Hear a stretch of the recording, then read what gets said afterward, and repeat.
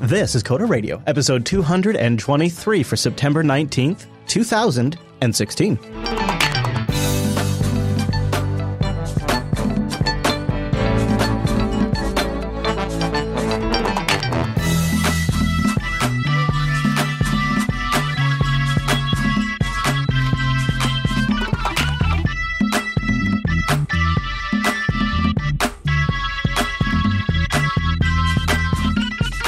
Hi, everyone, and welcome to Coda Radio, Jupiter Broadcasting's weekly talk show, taking a pragmatic look at the art and business of software development and its related technologies. This episode is brought to you by our two fine sponsors, DigitalOcean and Linux Academy. Tell you more about those great sponsors as this here show goes on. My name is Chris, and joining us every single week is our excellent host on the East Coast, Posed with his Xcode updates, is Mr. Dominic. Hello, Mike. Hello, Mr. Fisher. How are you doing? Are you feeling up to the show today, sir? Are you ready to go and fired up?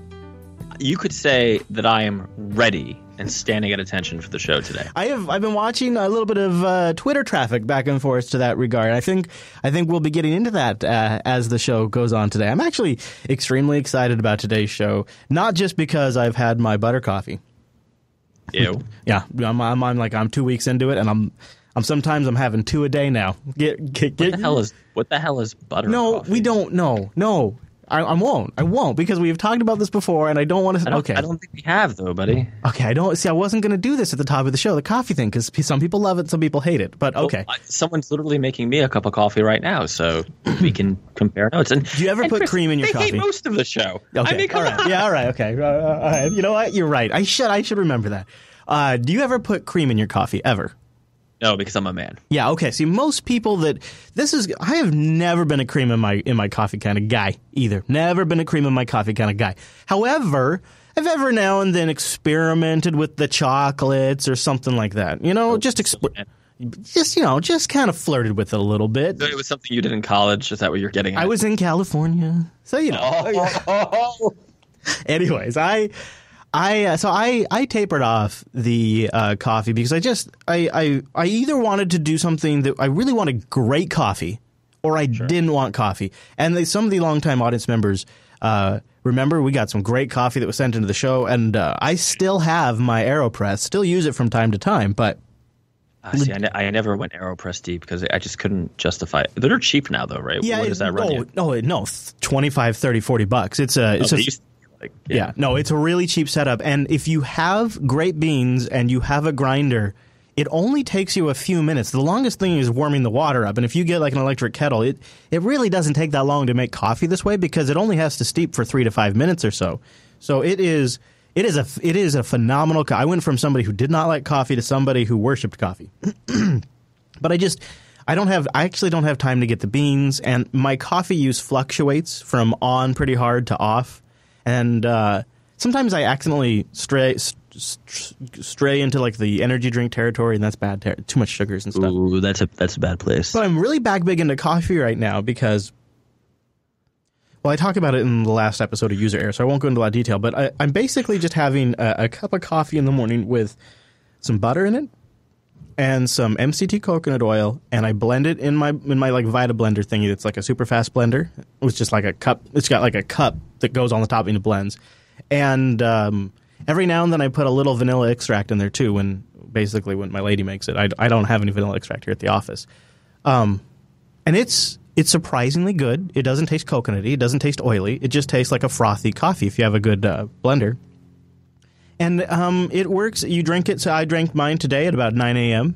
It's noon now, and I will probably grab lunch after this show sometime. Maybe actually after Tech Talk, because I have another show after this.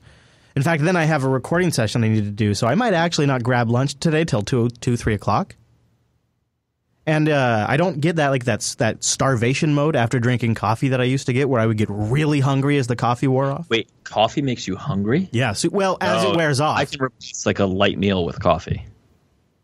While the coffee's in full force and the caffeine's hit me, my appetite is suppressed. When the caffeine begins to wear off, my appetite ramps way up, and I get like this sick gut wrenching hunger that I have to eat immediately. And so if I would have coffee at 8 or 9 o'clock in the morning, or really 7 before or something like that before I leave, I would be starving by 10:30. I would be such a wreck that I would have to place like an order for a sandwich before the shop opened, or I would come down in the kitchen and make myself a meal. I mean, and it would be like this huge meal, and I would be and then I would crash from the food, from just like gorging myself. And so what the coconut oil and the butter do is they seem to provide enough sustenance with the caffeine that it doesn't leave me just hollowed out afterwards. And it's a nice way to just have a cup of coffee in the morning and then have a late lunch. So how much does it cut the flavor of the actual coffee, though, would be my... Well, it depends on how much. I don't use a lot of butter, but It depends on how much you use, yeah. I know I've talked about this before, so I kind of feel bad for talking about it. However, I know it sounds like a lunatic thing to some people, but I guess I am kind of advocating it at the moment because it's been a huge game changer, not just for myself, but also for my girlfriend who's been doing it with me. And she... she usually would spend 45 minutes in the morning making breakfast, and it's not that. I think there's also 45 minutes in the morning making breakfast. Yeah, she'd make a whole thing. I'm lucky if I spend 4 to 5 minutes in the morning making breakfast. I think part of the other pushback I get from the audience, and it's a real common thing. Everybody's heard this before. Right. Breakfast is the most important meal of the day. We've all heard that, right? So breakfast is. If anybody listening. Could link in the subreddit to any legitimate peer-reviewed science that ever has demonstrated that. Because what you will find is there are cereal companies behind that slogan. I know it sounds ridiculous, but there actually is no science that I could find. Are you about to go all unfiltered on me about? No, I'm just leaving it at that. I'm leaving it at that. I'm just saying. So if you're listening, you think, "Geez, Chris, you're crazy. You're starving your body. You're missing the most important meal of the day." Just consider I have looked into that, and I would encourage you to also look into it to make sure it's not just something that sort of gets repeated without any actual basis behind it. So I've been finding it to be not only okay. Here's what I love about it is I have a cup of coffee and I'm good to go till about 2 o'clock, which really works a lot better with my schedule. Well, not only that, I mean, not to channel Jon Snow, but winter is coming. So yeah, it already is here. It's here, and I mean, it's fall here in Washington. I mean, you're on the wall, right? I mean, to use the Game of Thrones metaphor, do you see White Walkers and giants a lot? Just Bigfoot. You might as well be in Canada. Yeah, really. Depending on where you visit here, sometimes you accidentally get thrown over to Canadian cell towers, and I pick up Canadian broadcast television from where I live. Yeah, exactly. It's great. So yeah, speaking of the Pacific Northwest, you're going to say, yeah, go ahead. No, just on the coffee note. Today I'm drinking, I think, the last of my Puerto Rican coffee, which is very disappointing. Oh, great blend from a listener of the show. Yeah. And I believe, though, because, see, I'm such an addict now, I'm on a monthly coffee order from my local coffee shop. Oh, neat. Yeah. Yeah, I think that's – I don't know if anything in my area has that. They will if you buy more than a – or they might. I mean, this shop, if you buy more than a pound, they actually give you a slight discount on the whole beans, or I do a French press grind. And it's basically 2 or 3 pounds a month of whatever the newest blends are. Yes. That sounds fun. That's a very Seattle thing. You'd fit in really well over here. You know what? I'll bring my vinyl record collection. It'll be great. All right. So speaking of the Seattle area, Microsoft is making headlines over at Business Insider this week. Yes. And it seems to be based on the fact that if you go by the numbers, Microsoft is now weighing in number one as a GitHub contributor with 16,419 contributions, edging out Facebook with their 15,000. And this is Docker, nuts, right? Or my yes, Docker. I believe Docker was in there as well.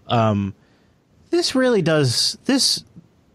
There is some sort of, I guess the saying, the proof is in the pudding. There is. It seems legit to me. I mean, I know you. I'm struggling here. You're fighting the war of 1995. So I don't know. They seem sincere. I mean, they're doing the work. These are their employees that are, they're on their salary, on their dime, doing the work. And they're not just contributing to Microsoft projects, although they're contributing to all kinds of stuff, right? I mean, aren't they one of the top contributor now to the Linux kernel? Well, they were a couple of years ago as they were introducing patches for their Hyper-V virtualizer or hypervisor. Okay. But I don't believe that's the case anymore. I think they're still an active contributor, but that was sort of like a burst of device drivers and compatibility stuff. Yeah.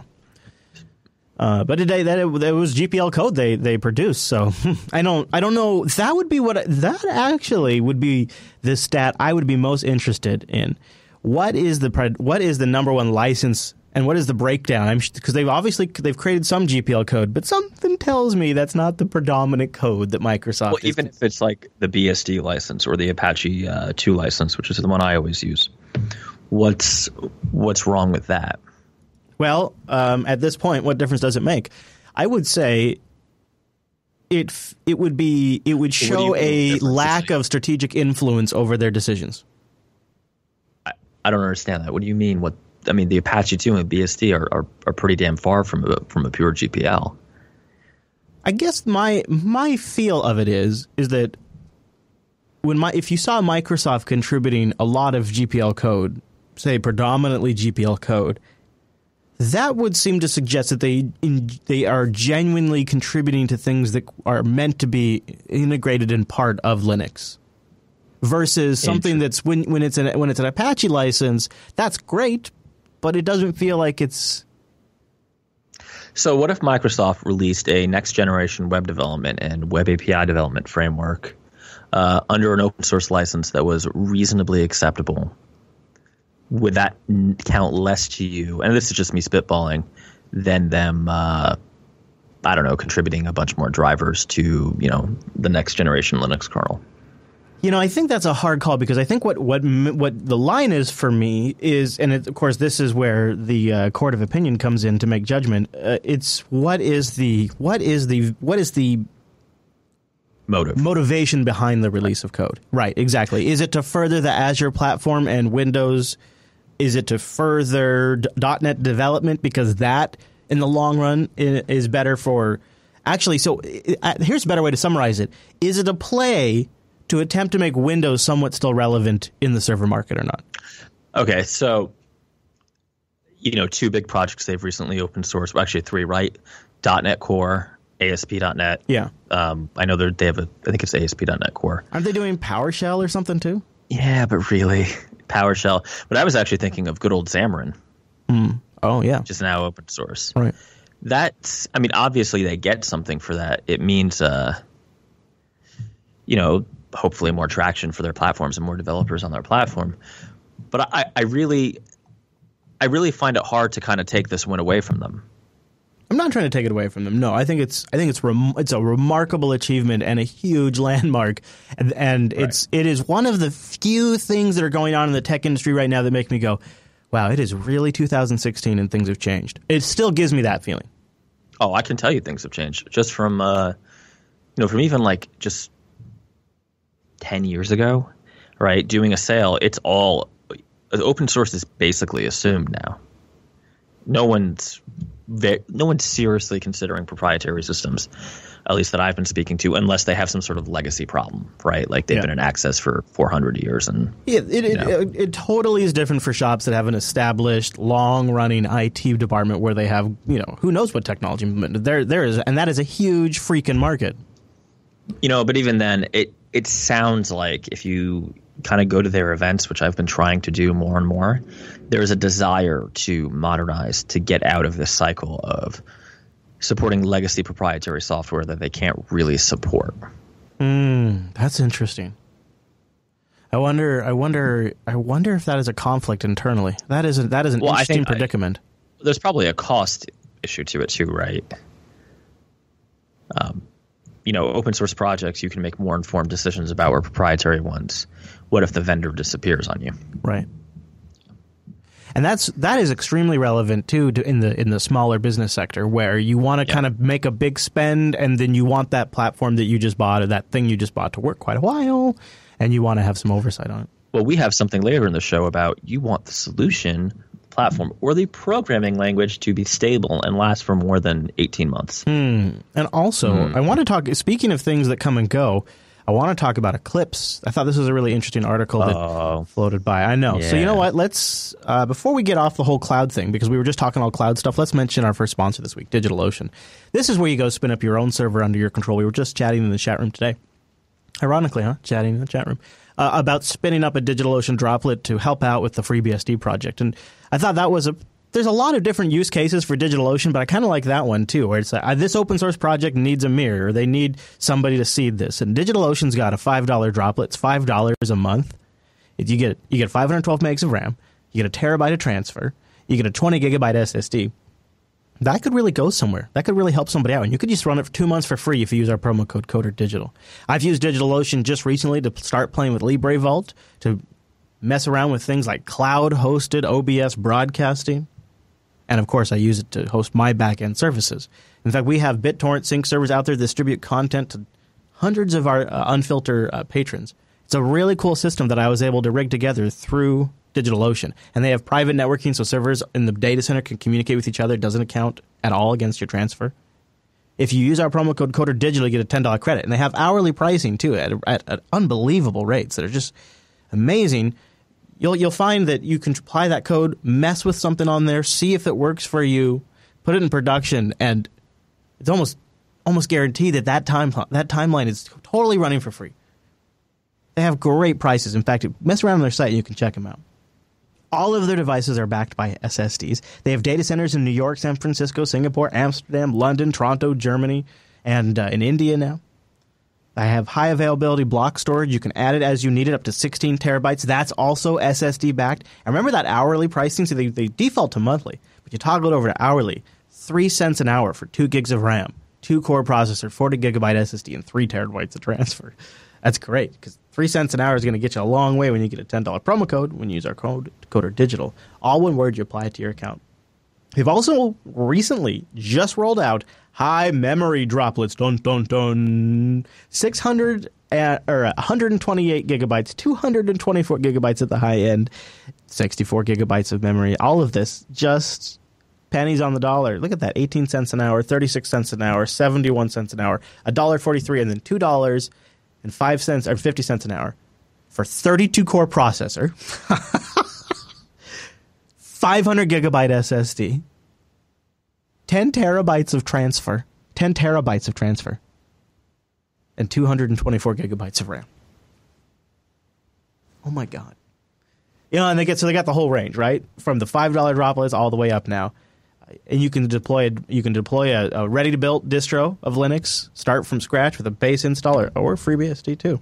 And they got great documentation. Just use our promo code CoderDigital over at DigitalOcean.com. And thanks to DigitalOcean for sponsoring the Coder Radio programs. DigitalOcean.com. Use our promo code CoderDigital. All right, Mr. Dominic. So just an interesting stat, and stats can mean a lot of things, but there is a post. We'll link it in the show notes, called The Fall of Eclipse, that was published just a few days ago. And it shows that over the time period of 2012 to 2016, in terms of overall representation of the, what does he say? Yeah, so they did a survey, and of the respondents, in 2012, 62% were using Eclipse. By 2016, it has fallen to 41%, mostly falling to IntelliJ IDEA, and NetBeans has remained rather flat, while Eclipse has fallen dramatically. Yeah. This was kind of a trend I saw over the beginning of my career and to now. My first gig, Eclipse was that's actually not true. NetBeans was mandatory, but I was a rebel and I used Eclipse. Then I decided I hated Eclipse. Is it the plugins? Is it because it's ugly? What is it? I mean, because a lot of IDs have plugins. A lot of IDs are ugly. Well, I would say like sophomore in college, Mike would have said it doesn't look nice on my pretty little MacBook. Or I couldn't figure out how to configure it on Ubuntu at home. Yeah, it was also, there was a long time. Now it's easier, but there was a long time where it was, that's an interesting note right there, is it's never actually been easier to set it up, especially on Ubuntu. Right. And its usage is still dropping like a rock. But then I was compelled to use Eclipse again when I started doing Android development. If you remember briefly, Eclipse was the IDE for Android, right? It was that's why I assumed just it would have a lot of momentum from that. No. So, I mean, I backed this up with virtually nothing, just with anecdotal evidence and what people were talking about on Reddit and Hacker News, which is obviously not an awesome source for information. So that Android Studio is actually a version of the IntelliJ Community Edition now, right? Yeah, like an older version, right? It is. No, it's slightly forked. Okay. So there's stuff that might come to Android Studio first and then go into IntelliJ and vice versa. And it's not nearly the hot mess that Eclipse is. Well, I would say, and this is super subjective, that IntelliJ is a bit easier to configure, a little more better. I'm sorry, I hate to say it like that, but it's just, Eclipse always felt like a bunch of crap strung together. And you screw up one config and your entire environment's busted. Where JetBrains, for the love of God, pay us, goes out of their way to have a lot of little tooltips, very Clippy style, where it's like, oh, you appear to be trying, like this happened to me this morning, actually. I was working on that Android project. Yeah. You're trying to make a debug build. Your build settings in release mode. That's not going to work. And there's a little like red exclamation point. You click it and it opens the menu where you change the setting, which is great. But also annoying.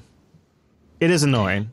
It's mildly annoying, right? I mean, I always wanted, something in me wants to blast through those. And I know I can slow myself down and read them, but it's like, okay, I need to work right now. Go away, go.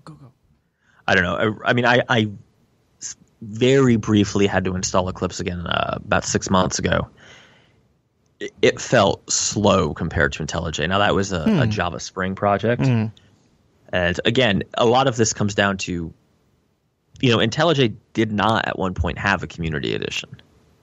Right. So it was a cost choice. I think that was what really started the trend downward. Right. Now, there's a lot of like nice plugins and things you can't do in the free edition, particularly around like Java Play and some of the enterprise Java web frameworks. But honestly, like I have a license to IntelliJ Pro and I use Android Studio most of the time because it's fine. Yeah. Yeah. I think that's what I would do too. And Rikai in the chat room says I would use anything but Eclipse, including Visual Studio Code. well, he's joking, right? But like, that's the other side of this. I think he's not actually. Yeah, Visual Studio Code is actually a pretty good editor, right? Adam's a good editor. Yeah. Sublime Text, TextMate, TextMate's a little old, but Sublime Text exists. Vim. Oh, and Vim. And I guess if your beard is magical, you might install Emacs at some point. I'm sorry, what? It's negative in the freedom dimension. How you doing, Richard? Just stroke it a little bit. I think he's good. Only on Tuesdays. I think he's good. All right. Well, so this whole post, it's about I'd say about a 3 minute. No, not even that. Well, yeah, maybe a 3 minute read. 4 minute read, maybe. You could check it out. We have it linked in the show notes, and I'd also like your thoughts. Coderradio.reddit.com. We'll have a post in there for 223. I don't have a lot to say about this next one, other than it feels like it's kind of tradition when these things crop up on the web. We cover them here in the Hoopla section. This is a project by Mozilla. It's called Thimble. Thimble is an online code editor that makes it easy to create and publish your own web pages while learning. So it is sort of a web page editor in the browser. I'm loading it right now if you're watching the video version. And on the left-hand side, you have a Sublime Text-inspired code editor that is syntax highlighted and all that good stuff. And on the right side, you have a real-time preview of the HTML code. There's a lot of apps like this, but this is created by Mozilla. And I think the intention is to build in some pretty nice features here. And I got to say, overall, for something that's brand new, it's pretty cool. Like I can change the color themes, and I like the syntax highlighting. And it does code folding. I mean, it seems to have some decent features, including the ability to keep track of your web directory and all that stuff. And then I think the intention is you can one-click publish and share it up to a web page. And I don't actually. I'd have to sign in to do the publish feature, and I don't know where that part lands. But this Thimble project is something that's starting to make a little bit of news this week.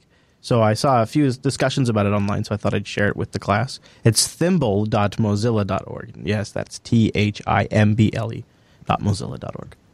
It's nice looking. It's simple. Yeah, I mean, it doesn't look like something that's for me, right? No, it's probably not for most people, but it could be something that's for my kids in a couple of years. I think that's definitely a possibility. Or, if you just want to, if you're not super familiar with HTML and you just want to try it somewhere and see a real time preview if you're doing like the image embed with the size correct, or if this is what the YouTube embed will look like, those kinds of things in a real time preview editor are nice, and it's kind of nice that it's backed by Mozilla too. Those are all things that I put in the quote unquote nice category.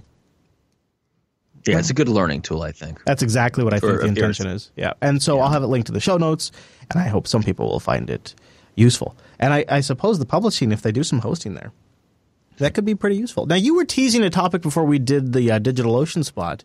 Yeah, so I do have something actually I added into the doc that you didn't see. Oh, I did. No, you did a little sneaky during the show addition. Is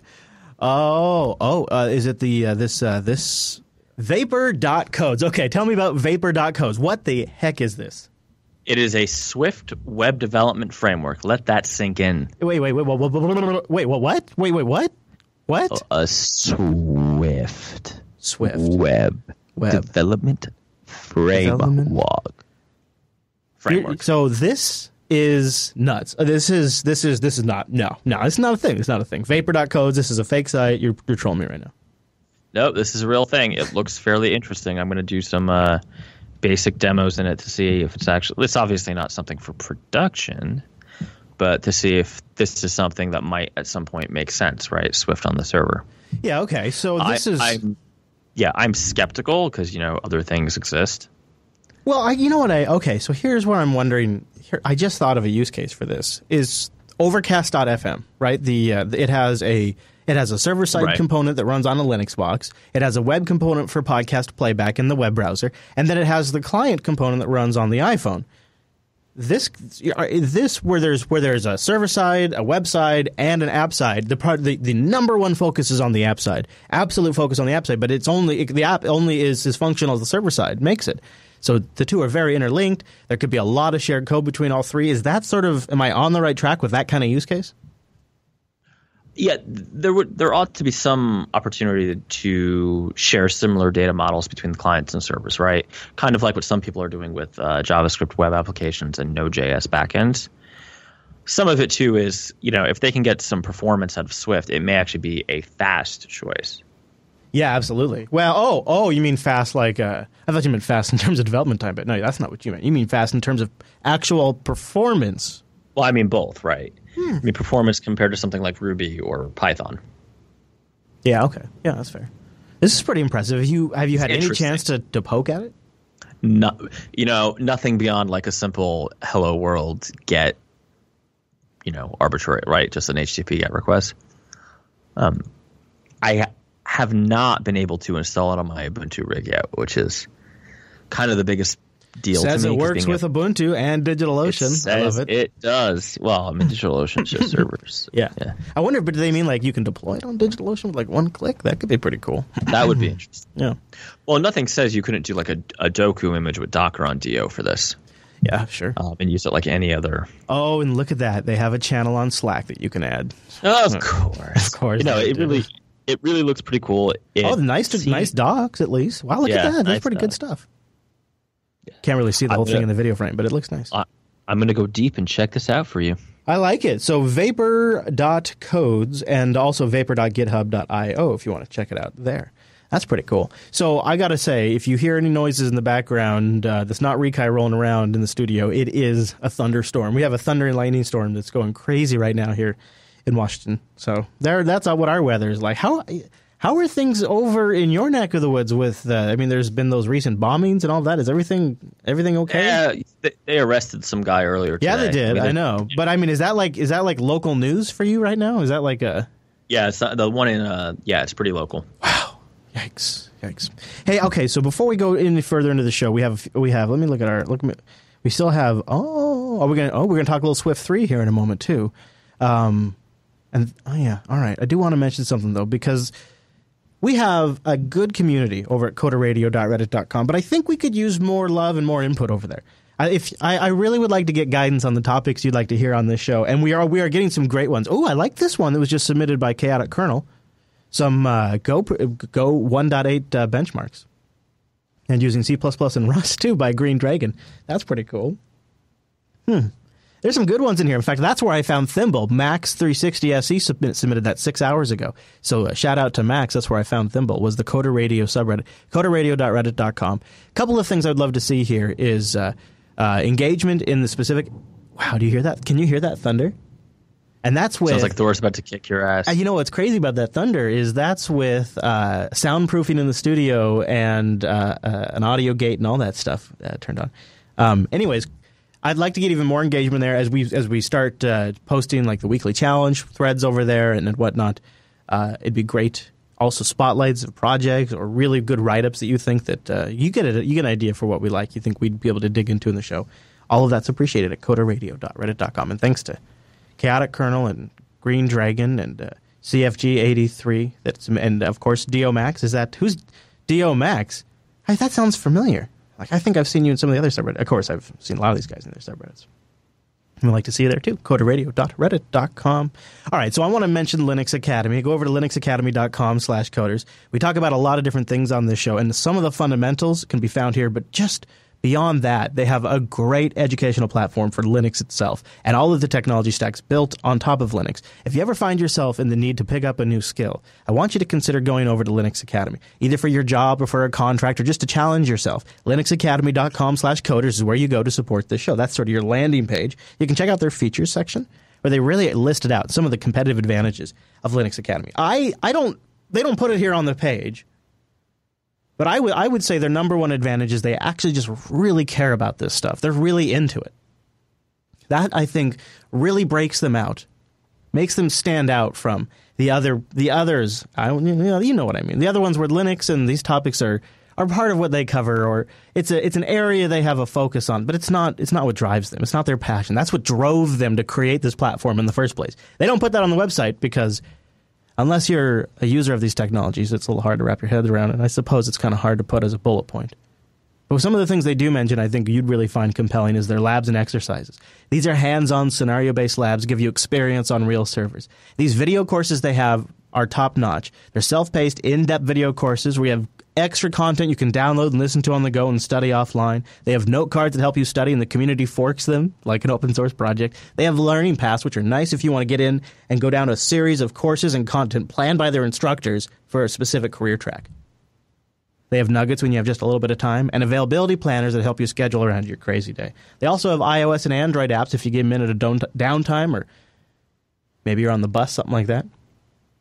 It's pretty cool. And I think you'd also really like the fact that they have instructor mentoring available when you need it. That's a pretty unique feature for these kinds of topics. linuxacademy.com/coders, that's where you go to support the show and learn more about Linux Academy. And thanks to Linux Academy for sponsoring the Coder Radio program. I saw somebody grousing on Twitter. Grousing about Swift. Actually, not just Swift, Xcode updates and the pain of all of it. So what's going on, my friend? So I made the mistake of updating Xcode, and isn't that how it works? You don't really. It's not so much a mistake as something you're very compelled to do. Yeah, it's like nudge, nudge. You should probably do this, and then you do the update, and it's like, oh, you're at some point going to need to update your code to Swift 3. So why don't you go ahead and do that? What it doesn't tell you is, oh, you have all these CocoaPods in your project, and that's basically going to break when you do that. And it was one of those things that I was able to recover after about 3 hours of just fiddling with nonsense and setting screens. So this wait, setting screens? I thought this was an Apple thing. There's no setting screens. Yeah, there are project build settings. This got me into a way of thinking about. I've been coming around to Swift pretty hard, and this was just one of those things where it's like, geez, maybe this is not something you need to actually like bend to or come around to. I don't follow. So Swift 3 is a breaking change from Swift 2. Okay. Meaning not all Swift 2 is going to be valid Swift 3. How likely is that to happen? I think if you're using a lot of dependencies, it's almost a guarantee. Okay. And now in some of those cases, the bigger dependencies, right, have workarounds. You can turn on a compatibility compile for frameworks. You can do things like that. Sometimes there's a Swift 3 branch that you can tell CocoaPods to pull. And if it's a smaller dependency that's not ready to go, you're kind of screwed. Either you're going to do the update for your own use and give it back, or you're going to be sunk. And of course, that says nothing about like your own code, which might need to be changed, right? Now, so you run the convert to Swift 3 thing. Which you get after you upgrade to Xcode 8. Right, and the note says you can avoid doing this now, but it will eventually be mandatory. So my position on this stuff, and I did some Googling and kind of read like what is the wisdom on this, is that do it sooner than later. The more code you have, the more it hurts. which is kind of obviously true, right? There is an automated conversion tool that does a lot of like the basic syntax changes. But man, Swift isn't that old. Yeah, this is a big change, and I guess it's not like they weren't unclear. I mean, it's not only are they... No, they've been beating this drum, but like there's also no promise of, we will never break it again for X years still, right? And yeah, the person in the chat room, I do have sort of a kind of a flip-floppy relationship with Swift because it's actually not a bad language, except when, like, okay, some of the breaking changes in Swift 3 to me are pure zealotry. Like, oh, we're removing for loops because that's not Swifty. Okay, but like you just broke someone's source code. Like, sure, it's not a ton of effort to go back and refactor that, but it's effort that's not equal to zero. It reminds you, it's a painful reminder that this is still early days for something that is getting used in a way that you kind of wish it. It's a painful, uncomfortable arrangement in a sense. Do you follow? I have a much more practical problem of like, okay, so do I bill the customer for this?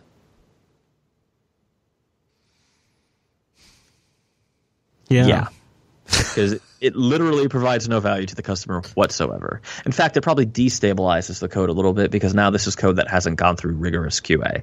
This is code that some conversion tool touched and, I made what appeared to be correct changes for the syntax, right? It doesn't,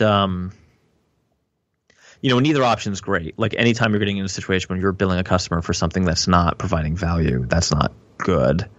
And I don't really think that upgrading to Swift 3 provides value other than the value of if we do it tomorrow or in 6 months from now or whenever, because at some point Xcode's pretty clear that Apple is going to force you. If we're doing this with a gun to our head, it may be a more destructive time to do it, right? But that's kind of like the value of, hey, that's a nice project you have there. The other sort of, I want to say, uncomfortable aspect of this is there going to be a Swift 4 next year?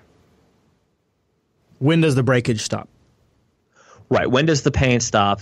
Because sure, you could argue, well, Mike, you did development, you built your customer. That's great. They just built in another 4 hours of work for you that, it's a no-fault upsell, which I guess if you were really, really penny pinching, you could say. But that's not really a great way. One, it's not good for like the vendor because you have to. It has to be it has to be an upgrade. It has to be a platform compatibility improvement, or it has to be sold as an improvement. It has to be. You can't come in and sell it as well. It might make things a little less stable. I'm running it through a magic box.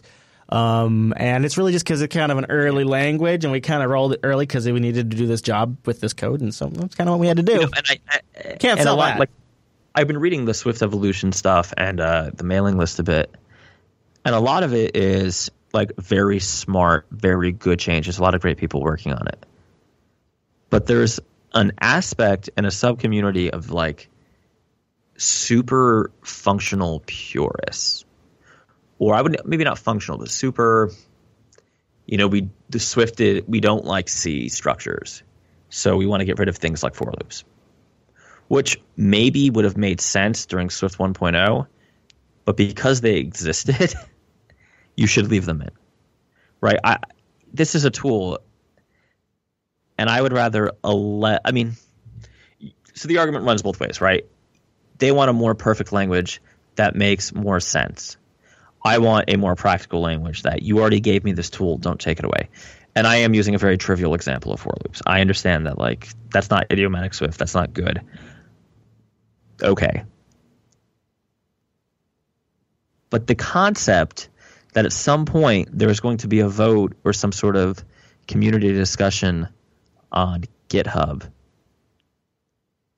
And if that does not go my way, I will have to call a number of customers and tell them that I'm either going to bill them for this time and they're going to get no value, which basically just opens the door for another vendor to, cold call my customer and possibly book a meeting, right? Because it's a very competitive field. Or I'm going to eat all of this time. And if you have support contracts, well, okay, this is just something you bake into your support contracts. Yeah. But what about the 99% of customers who won't sign support contracts, right? And want to just do as needed changes? Now, I do see the thing in Slack, and I have heard that the Swift 4 is promising no breaking changes, which is great.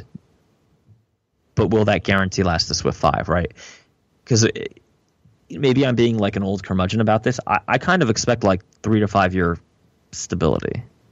Not, oh, we gave you a year off, man. You should be happy. Maybe that's not realistic in today's fast-moving open source world. I don't know. I don't know. I know Swift is open source, but it feels like it's Apple driving this. I don't think it's Apple, actually. I really? think a lot. Okay. I think there was a strong aspect of people outside of Apple in the community who, are kind of doing a good job of like contributing and doing awesome stuff and also making a name for themselves doing Swift.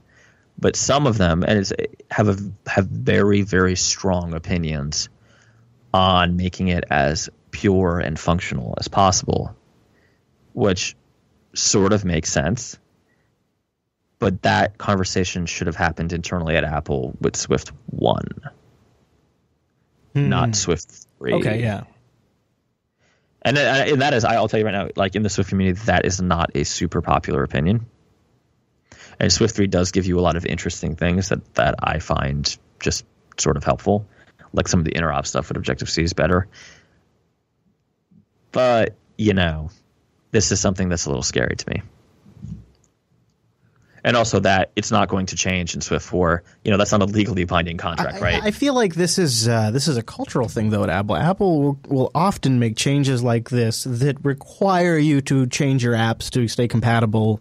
This is not an uncommon thing at all for them. Look what they just did with the headphone jack. They just completely took away that analog input that a lot of third-party dongles use, and now you have to completely redo that product to some sort of wireless solution. I actually got my my iPhone 7. I ended up canceling the Plus, and literally the day after I got it, I had a golfing trip with 2 buddies, and I forgot my dongle, and I was the driver.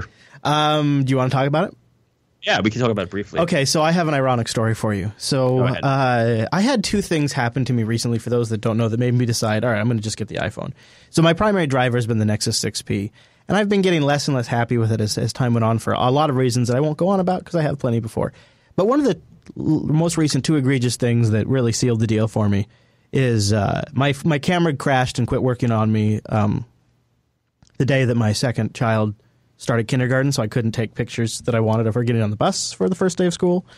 So that was extremely disappointing as a parent. And then I went on a road trip, and I was walking down a road, and I looked over, and next to me was a giant, unbelievably huge deer. Just huge deer. I've never been next to an animal that large where they were just sort of chilling. I've been around plenty of deer, especially ones that have been hunted, but this was like a lifetime moment. And I whipped the Nexus 6P out, double tap on the power button, which I finally embraced, and the camera launches, and it's totally blurred, like Vaseline's been put on the lens. I checked the lens, it's clean, and the more I move looking at this thing, the more uncomfortable this animal gets. And I close the app, I relaunch it, won't unblur. I turn around, I try to take a picture of Hadia, try to tap on, to get it focus on her. Won't do anything. I force close the app, relaunch it, won't do anything. And then by that point, the deer starts getting spooked. I reboot the phone, and finally my camera works, and I get a picture of its ass 20 yards away from me with some sort of crappy digital zoom. So you got your new iPhone, right? Yeah, I did. I got it. I ordered it as part of the upgrade program, and it arrived on Friday, although I didn't get my hands on it until Sunday. So, but I've spent a lot of time with it since then. And I kind of have an ironic. So I thought the headphone jack thing would be no big deal because I actually only use Bluetooth with my speaker at home and in my truck, and here at the studio I just use the speakers themselves. Except for these last 2 days, I'm driving Hadia's car, which doesn't have Bluetooth. It only has a headphone jack. So the day I get the phone, and for the next 2 days, I'm driving her car, and I don't have a way to listen to my. And of course, I forgot the adapter at the studio, so I was driving around without an adapter, and that was kind of ironic. So I told myself it wouldn't be a big deal, and then There, I get hit right in the face. Of course, now I have the adapter in the car, so it's not a big deal. But I do have a couple observations I'd like to share with you that I thought were interesting. Yeah, let's do a quick 7-minute iPhone review. Okay, so I think one of the things that I haven't used an iPhone for a little while, so I don't have recent memory of the way the button feels, but to me it feels legit. I was actually surprised. It's weird when it's off, but there is zero delay when I press that button. If there was any delay at all, I think it would be uncanny, but it's right on the money. So that's been pretty nice. One of the things, I don't know if, I guess this is an iOS 10 feature. This is my first real experience with iOS 10, but it is a fundamental game changer for the platform, and it is a huge deal. If you're using the standard iOS input boxes, text input boxes, there is now an ability to use a password manager. And not just iCloud, but I can use LastPass to log into things like Spotify and Dropbox and Slack. And maybe not Slack. Anything that uses its own custom login screen, the apps have to be updated for it. This is frickin' huge because LastPass, then I can unlock with Touch ID, so I can very quickly now use my extremely complicated passwords on my mobile apps, which before I was doing on Android, but it always had a persistent notification, and it's kind of hacky, and it would flip up at the wrong times, and it was very annoying. This is such a clean, smooth implementation of a system-wide password manager. Blows my face off. One more thing specifically to the iPhone 7, because I decided to start clean. Did you do a restore from backup, or did you start clean? Yeah. Clean. I decided to go clean this time, too, since this is the first time I've used an iPhone in a while. And I wonder if your experience was like this, too. I went to the App Store. I went to my quote-unquote purchased apps, which includes all of my purchased and free apps. And I just started going tap, tap, tap, tap, tap down the install. And I did not. Okay, this was an uncanny, literally unbelievable. Rikai was sitting in the living room with me when I was my mind was like, this is not possible. Before I could get to the next app, the previous app was installed. All of them. Huge apps, all of them installed. I've never seen an app install that fast. Well, that's that app thinning, right? Is that what it is? Because holy smokes, is that nice. They only bundle the assets for your phone size now. Wow, man. Well, I guess a lot of apps are taking advantage of it because everything just slammed down on my phone faster than I could get to the next app. I was extremely impressed. Go ahead. No, you first, and I'm going to get into mine. Go ahead. Also, the new speakers, much better. They're not like going to blow your face off. I don't know if they're quite as good as the Nexus 6P, but they're damn close, and they are great for listening to podcasts because since I haven't had the headphone jack, I've been driving down the road just listening to the iPhone speaker in the cup holder, and it is really loud. It's great. I think maybe this is an iOS 10 thing. I like all the new sounds, the keyboard sounds, the new lock sound. And one last thing is iOS 10 has this now widget screen where if you're using the Google launcher, you slide over to the left and it's Google Now. I've built my own Google Now out of these widgets, and it doesn't suck. It doesn't suck at all. Like up front, I have my calendar. Next, I have my reminders, which are tied in specifically with Siri. So when I'm going down the road, I just say, hey, Shlomo, or whatever, or hey, phone, remind me too. And then next time I'm killing 2 seconds and I'm looking at this widget screen, I see my reminders that I've voice dictated. I've integrated several third-party apps into it, including apps that give me news feeds for each show, which is very useful.